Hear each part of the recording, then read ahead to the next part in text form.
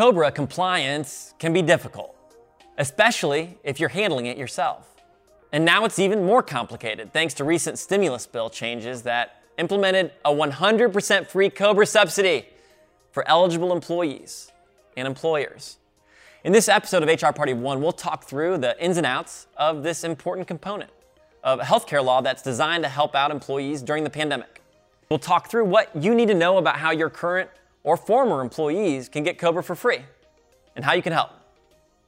We'll discuss what is the COBRA subsidy that just became law, how eligibility works for the new COBRA subsidy, COBRA subsidy employee notice requirements, and who can help employers with COBRA subsidies. Let's get started. The new Biden administration hopes to make it easier for people to access healthcare during the pandemic. With the March 2021 passage of ARPA, the administration stepped in to subsidize the full cost of COBRA coverage through the end of September 2021. But before we dig in to how the subsidy works, let's discuss why they decided to pass it in the first place. When a person's employed, a portion of their health insurance premium is often paid for by the employer. If someone's laid off or has their hours cut, as many millions of Americans experienced during the pandemic, they can decide to opt to continue coverage thanks to the Consolidated Omnibus Budget Reconciliation Act, also known as COBRA. And while the coverage remains the same, the person who elects COBRA is typically responsible for the full cost of the health insurance premium each month. Normally, the amount charged for COBRA coverage can't exceed 102% of the cost of the plan. But temporary health insurance is often more difficult to buy without a steady income, and costs can reach nearly $500 per person per month.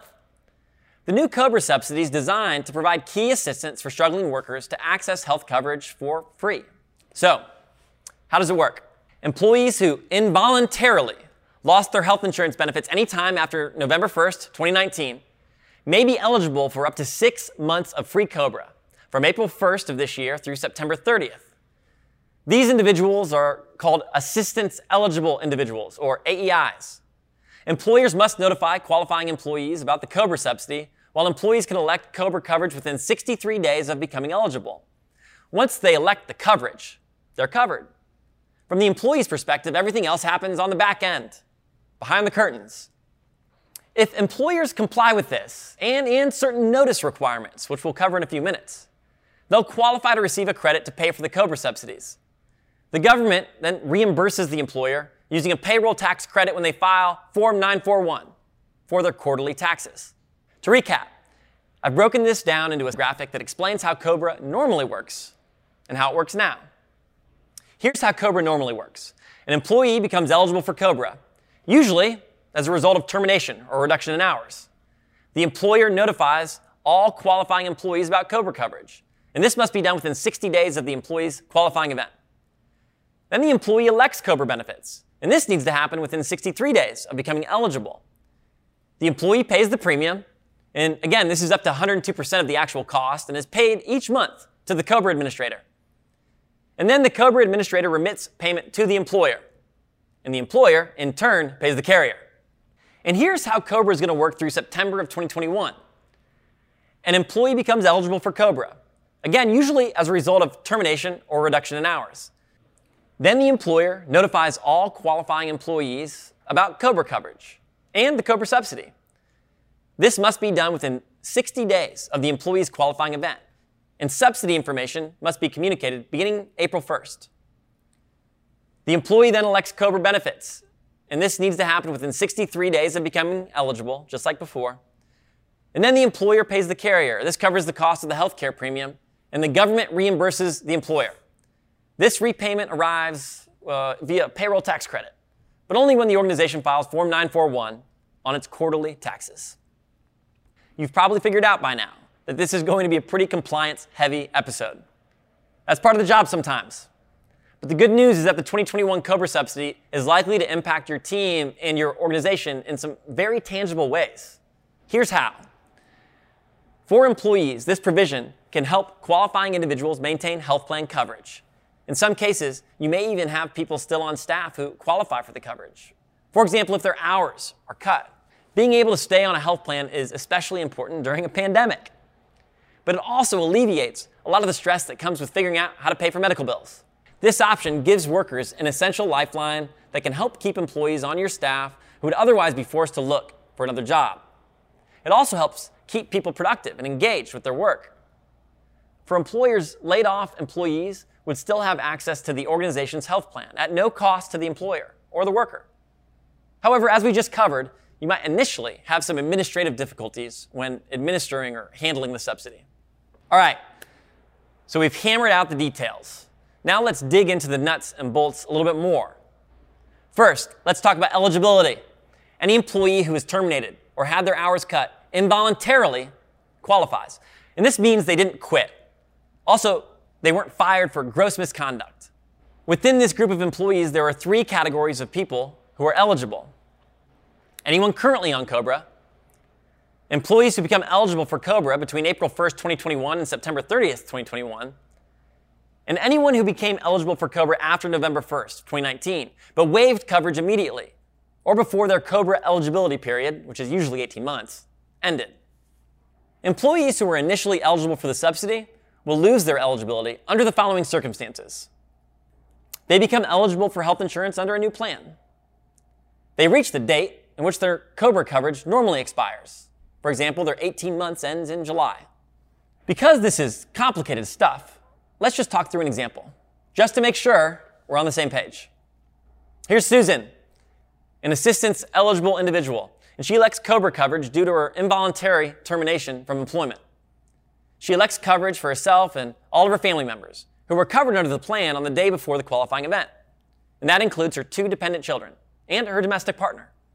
Susan and her family members are not eligible for other group health coverage or Medicare. Under the terms of the plan, COBRA coverage for an employee plus 2 or more dependents costs $800 per month. As a result, Susan would be entitled to the ARPA COBRA premium subsidy for the full $800 per month. And her former employer may claim the payroll tax credit for the full $800. Okay, now let's go over notice requirements. Beginning April 1st, employers must satisfy certain employee notice requirements concerning the subsidy to receive the employer credit, including that they must be delivered to anyone who qualifies for the subsidy by May 31st. Here's what every notice should include. The forms necessary for establishing eligibility for premium assistance, the name, address, and telephone number necessary to contact the plan administrator and any other person with relevant information regarding the premium subsidy, a description of the special 60-day election period, a description of the qualified beneficiary's obligation to inform the plan administrator if the qualified beneficiary becomes eligible for disqualifying coverage, a description displayed in a prominent manner of a qualified beneficiary's right to a subsidized premium, and any conditions on entitlement to the subsidized premium, a description of the qualified beneficiary's option to enroll in different coverage, if permitted by the employer. Employers should review the sample notification letters provided by the Department of Labor to use when communicating these options to their current, future, and past employees who qualify for the subsidy. The DOL has promised to issue model notices by April 30th, so if they're not already available, they will be soon. If you're working in a small or mid-sized organization, you're likely responsible for keeping track of all the updates we've seen in the past several weeks. You're not alone. Here's who can help you out. If you're an employer that administers COBRA on your own without a third-party administrator, you'll want to closely follow any new guidelines released by the Department of Labor. You may also be able to rely on guidance from a licensed benefits broker, attorney, or your CPA. If you are working with the COBRA TPA, they'll help you stay compliant. And they've likely already contacted you about this subsidy. If they haven't, you're going to want to reach out to them as soon as possible.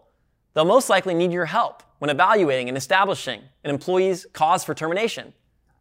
But if you're using a Human Resource Information System, an HRIS, this should be really easy to pull.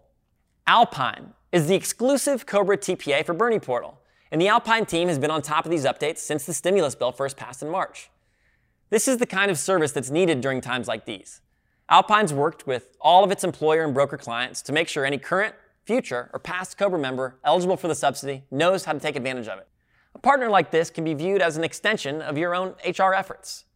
By helping your team remain compliant with the latest stimulus legislation, you can worry less about the nuts and bolts and focus your efforts on strategic projects that keep your company culture strong and elevate your role.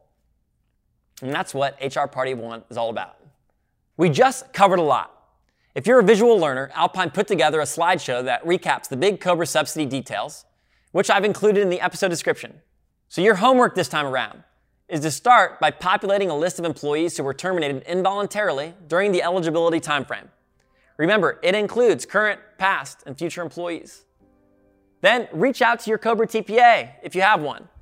Contact your broker, your organization's attorney, or your CPA. Get in touch, reach out. These contacts will be invaluable resources as you begin to wade through the compliance complexities found in this subsidy. Also, hey, be sure to keep an eye out for future updates and possible extensions. Congress has extended past coronavirus programs like the PPP, so it's not completely out of the realm of possibility that it could do the same for the COBRA subsidy. If it does, we'll cover the changes here or on the Bernie Portal blog, which is also in the episode description for easy access. As always, remember, your job is as strategic as you make it.